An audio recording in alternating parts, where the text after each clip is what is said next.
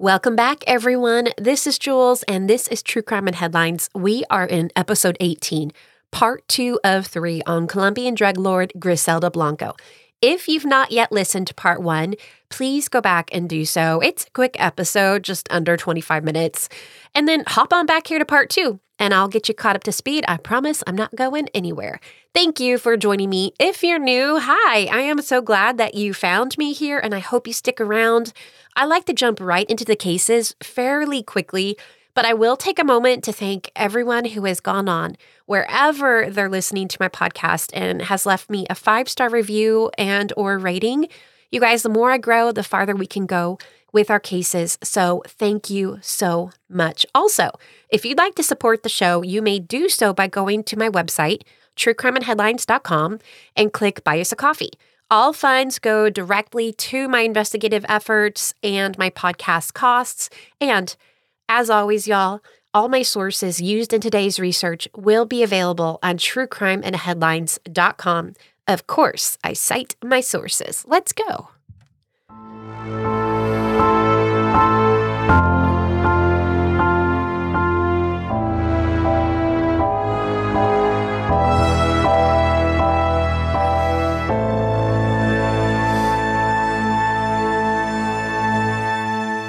Griselda Blanco Restrepo was an infamous Colombian-born woman who rose to power as a top drug lord in the United States during the 1970s and 1980s. Let's do a very quick recap to get you caught up to speed if it's been a week since you last listened to part 1. With hundreds of murders attributed to Griselda and her drug empire, she used innovative systems and ruled by instilling fear of her ruthless business dealings and her reputation for murder.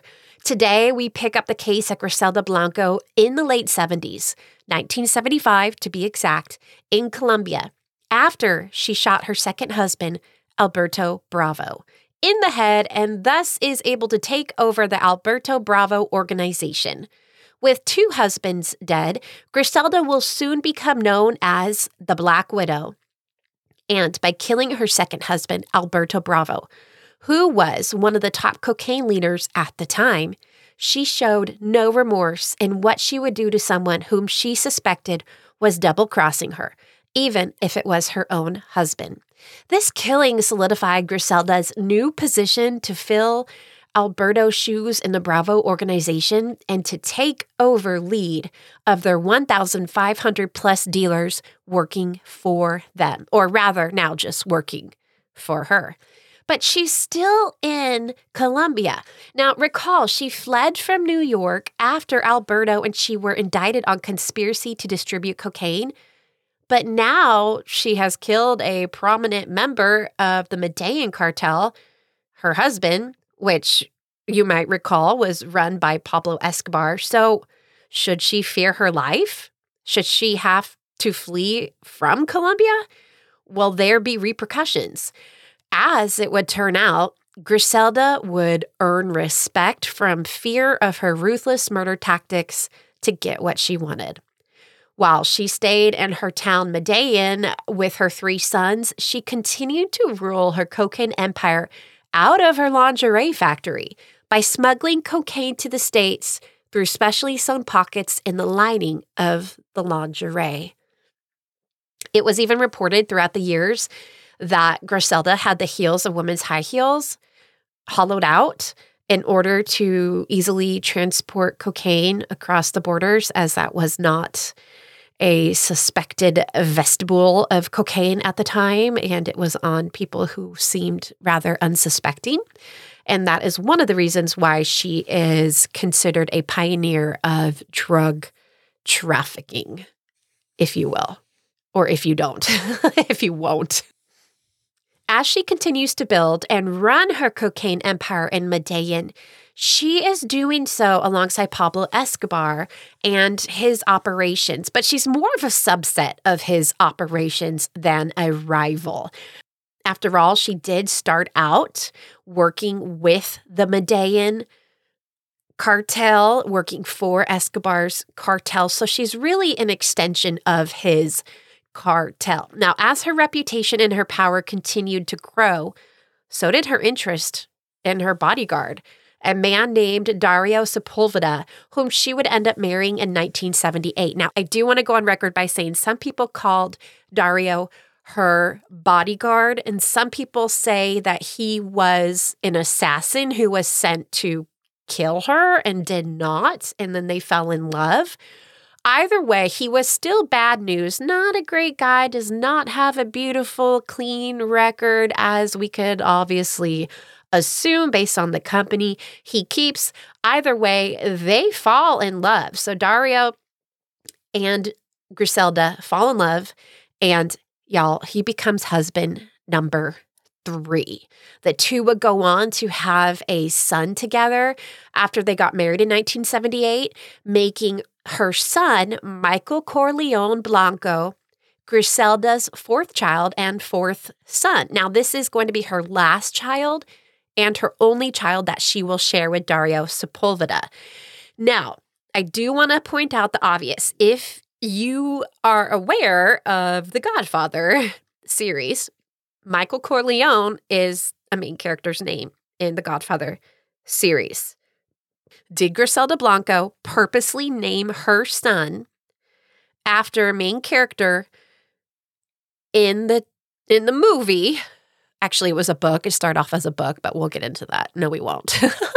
That's just my nerdy input for right now. You cannot turn off the English teacher. You just can't. We tried. Michael Corleone was the whole name, like first and last name, and she named her son Michael Corleone Blanco. So that just is a testament to how into that kind of gangster type, mafia type lifestyle she was, and how sought after it was and glorified it was for her. So Michael Corleone Blanco is her 4th child. She was powerful, you guys. She had control over thousands of dealers under her and having control over millions of dollars that she and her second husband, Alberto Bravo, had previously made from the conjoined cocaine empire. Griselda continued her operation with cocaine and was working frequently out of Miami. The cocaine demand was booming at the time, toward the end of the 80s, as it transitioned out of the marijuana demand. With Dario and her sons, Griselda moved the family to Miami, where she would soon engage in the infamous Coke Wars of Miami, called the Cocaine Cowboy Wars. This was a war between cartels fighting for control over the cocaine market in the areas, and Griselda was determined to have control and power. There were multiple different operations and leaders trying to work the Miami circuit, but Griselda would soon put hits on them to take out the competition. Through this time period, some accredit the, quote, motorcycle drive-by killings to Griselda, but without confirmation. And you guys know how so much of Griselda's story might just be folklore that has changed and become more grandiose over the years after each retelling. It could just be folklore. Through this time period, you guys, some accredit the, quote, motorcycle drive-by, quote, killings to Griselda. So what are the motorcycle drive-by killings? If you don't know, I did not realize that this would come back to Griselda. So when I heard this, it made complete sense, though, because we're calling this the Cocaine Cowboy Wars. And what we have is 2 men on a motorcycle. The one in the back is in control of the weapons, shooting at people while they drive by in broad daylight, which is not dissimilar to Old West shootouts or drive-thrus of gangster, mafia, war, turf war type situations. So it totally vibes with what Griselda was really interested in. Although there is so much unknown about Griselda, and separating fact from fiction has proven to me to be very difficult in this case, we do know about the Cocaine Cowboy Wars, also known as the Miami Drug Wars. And before we learn about Griselda Blanco's next move, I do want to take a little bit of time and share about these insane drug wars. You guys, the basic 411 on the Miami drug war is that it took place in Miami during the 70s and 80s, and it was between the drug cartels and the federal United States government. Now, many people believe that it was the feds versus the cartels, but don't make a wrongful assumption that all cocaine cartels stick together in their fight against the feds in their cocaine battles. Just like I shared earlier, cartel leaders wanted control over the cocaine markets, and leaders like Griselda would lead cartel versus cartel, making Miami an insanely and intensely dangerous place to be. An article from the Independent UK quotes the DEA from a statement made in 1993. Griselda loved killings. Bodies lined the streets of Miami as a result of her feuds. She gathered around her a group of henchmen known as the Pistoleros. Initiation into the group was earned by killing someone and cutting off a body part as proof of the deed. It is said that one of the Pistoleros assassinated a rival by riding up to him on a motorcycle and shooting him point blank, end quote. Now, this would be during the height of the cocaine cowboy war / Miami drug wars. The Medellin cartel was quickly taking over the drug scene in Miami. And into the 1980s, Miami was attributed to bringing in 70% of the United States' cocaine. Prior to the Colombians taking over the scene, however, the Cuban mafia had previously reigned. Now, the number of murders that occurred during the 1970s and early 1980s during the cocaine cowboy wars is staggering. And what hopefully will not come as a surprise now, after we've learned quite a bit of all these heinous acts, is that most of the deaths in South Florida were attributed to Griselda Blanco and all the hits she ordered by the Pistoleros to follow through on. And as we know, we cannot prove this, but we can easily believe it, as this was her turf, and she was fighting for control over the other leaders, and she would stop at nothing to gain it. Essentially, the cocaine drug wars in Miami was one big turf war where the true fight was over money. Millions and millions of dollars were at stake. If Griselda was to lose control of her cocaine routes in Miami, the possibility to becoming richer and richer and richer to Griselda was endless. A quick idea of the number of murders in Miami by year. In 1979, 349 murders.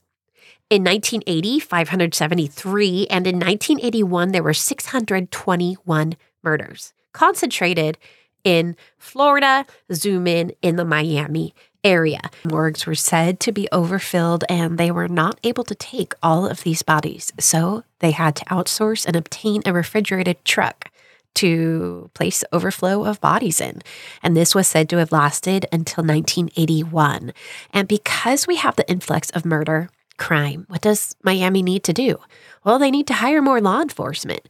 Now, to entice the people to apply for the police force, it's said that they relaxed their requirements / screening process. And I believe that this was also in order to increase the number of applicants that would get through, because they were so desperate for more hands on deck. And where they gained in numbers of new officers, they also allegedly gained in police corruption. Griselda is accredited with being a catalyst to the drug wars, as on July 11th, 1971, she ordered her men to kill fellow and well-known Colombian drug lord in plain daylight in the middle of the afternoon in a gangster-esque style shootout. Now, she sent her men in a van which was disguised as a party rental van. It was actually outfitted with multiple different weapons, and her men then went and opened fire on the rival drug leader and his bodyguard, killing them both, spraying bullets all over the Dadeland Mall. This event would become known as the Dadeland Mall Massacre, and it's where the name Cocaine Cowboys originated, as the police on the scene compared the shootings in plain sight and daylight to the Old West shootouts. It was a miracle that nobody else besides the intended targets were killed either.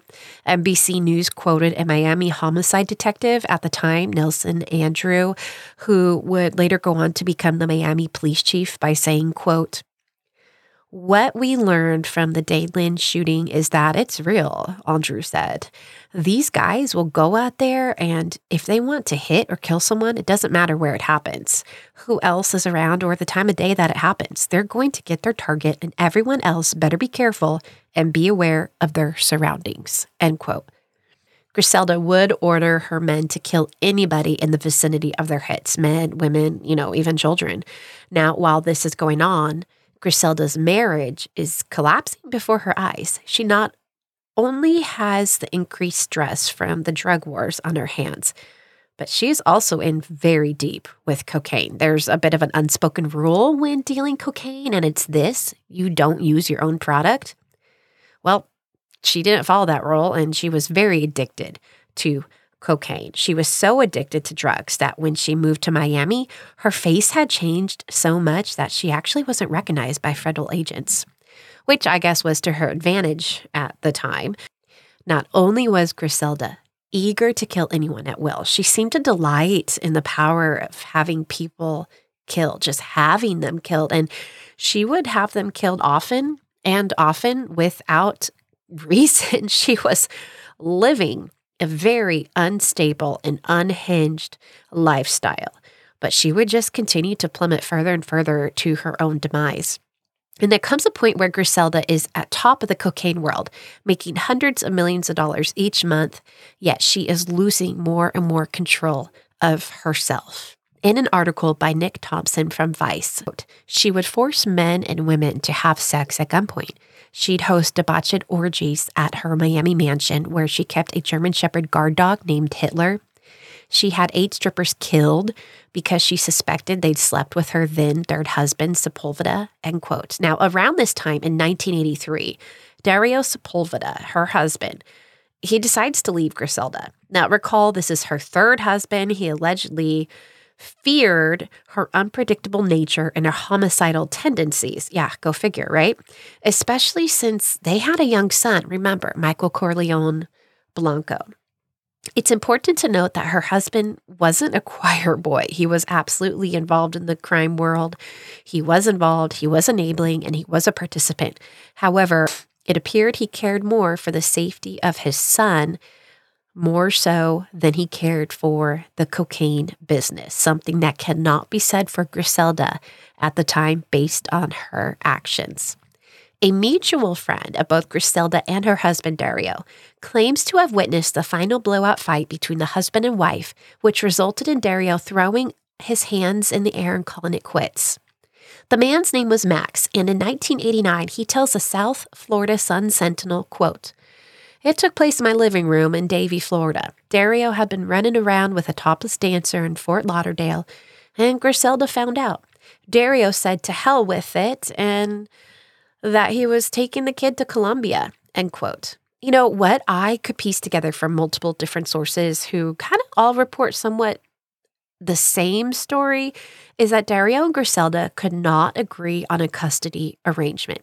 So mixed with the contentious relationship between the two, this custody battle, which obviously this was not a court-sanctioned legal battle, and mixed with Dario's infidelity, Griselda's drug use, homicidal tendencies, things were not looking good for Dario given Griselda's track record. He then takes their shared son, young Michael Corleone, Blanco, then a very young boy, and he flees home to Colombia. He flees from Griselda with their son. You know, what baffles me is that he knowingly returns to Colombia, to Medellin, where Griselda also rules and has violent connections throughout the area. Out for vengeance for taking their son from her, for leaving her, Griselda then characteristically orders an assassination hit on Dario Sepulveda. This is what happens. 2 men dressed as police officers in Colombia allegedly pulled Dario over, subsequently shooting him in front of his young son, Michael. Young Michael was allegedly holding his father in his arms when his father took his last breath. Michael was then delivered back to Miami to an awaiting Griselda Blanco. The UK Mirror reports that Michael's life was surrounded by violence and danger. Quote, in a fractured life split between Medellin, Florida, and California, he had armed guards day and night, end quote. It's not a hard assumption to make that Griselda's sons had multiple hits out on their lives, as I am curious as to what extreme and extent Griselda had to go in order to keep her sons safe. At this time, Griselda was making approximately $80 million a month, all from trafficking cocaine and dominating the market by not only eliminating her competition through, we'll just say it like it is, murder, but killing anyone that she felt could cross her, or anyone she didn't feel that she wanted to have any debts to. If she didn't feel like paying up, kill him. The UK Medium reports, quote, one former associate said, quote, she had the worst temper I ever saw. She ordered death the way other people order pizza, end quote. And she didn't just make millions, she spent millions. A Britannica article on Griselda says, quote, she enjoyed a lavish lifestyle that included luxury homes and hedonistic parties, end quote. I wanted to paint a better picture of this lavish lifestyle, so I did some more digging on what I could hopefully find and deliver for you. But it looks like most of the reports, as is the pattern of anything on Griselda, the stories vary from report to report and bounce from what could be folklore to what could be fact. But the baseline is fairly consistent. Griselda spent millions on her parties and was known for having multiple luxury cars and even exotic animals. Some reports even claim that she had a gold-plated machine gun, but then again, so much has been left to wonder what is folklore and what is true. A Columbia Reports article says on the magnitude of Griselda's assets, quote, current estimates propose that Griselda's fortune may include as many as 200 properties, including large farms in Yerba and estates in San Cristobal, Medellin, Bello, and Givado. Though most were purchased in cash, some of the homes involved in the investigation are still receiving monthly mortgage payments from various sources, end quote. Now, what is absolutely devastating is the number of innocent people who were killed in the crosshairs, as Griselda notoriously ordered her hitmen to kill anyone in the vicinity of the intended target as well. And it's this order which will bring one of 4 murder charges against Griselda, but not before she begins to spiral out of control. She begins to lose the respect of the people who once worked and feared her. This is the beginning of her ultimate downward spiral of demise. She will go into hiding across the country to hide from the people who once feared her. In part 3 next week, because I'm going to take you inside of the operations that Griselda ran. I'm going to take you inside the henchmen and how that operated. I'm also going to take you behind the scenes into her family life and take you along as Griselda gets taken down and ultimately gets gunned down. Join me part 3 of 3 next week. Thank you guys for being here. And as always, you're loved, you're wanted, and your butt looks great. And don't do cocaine. And Lee. LLC. My mama is a podcaster. My too.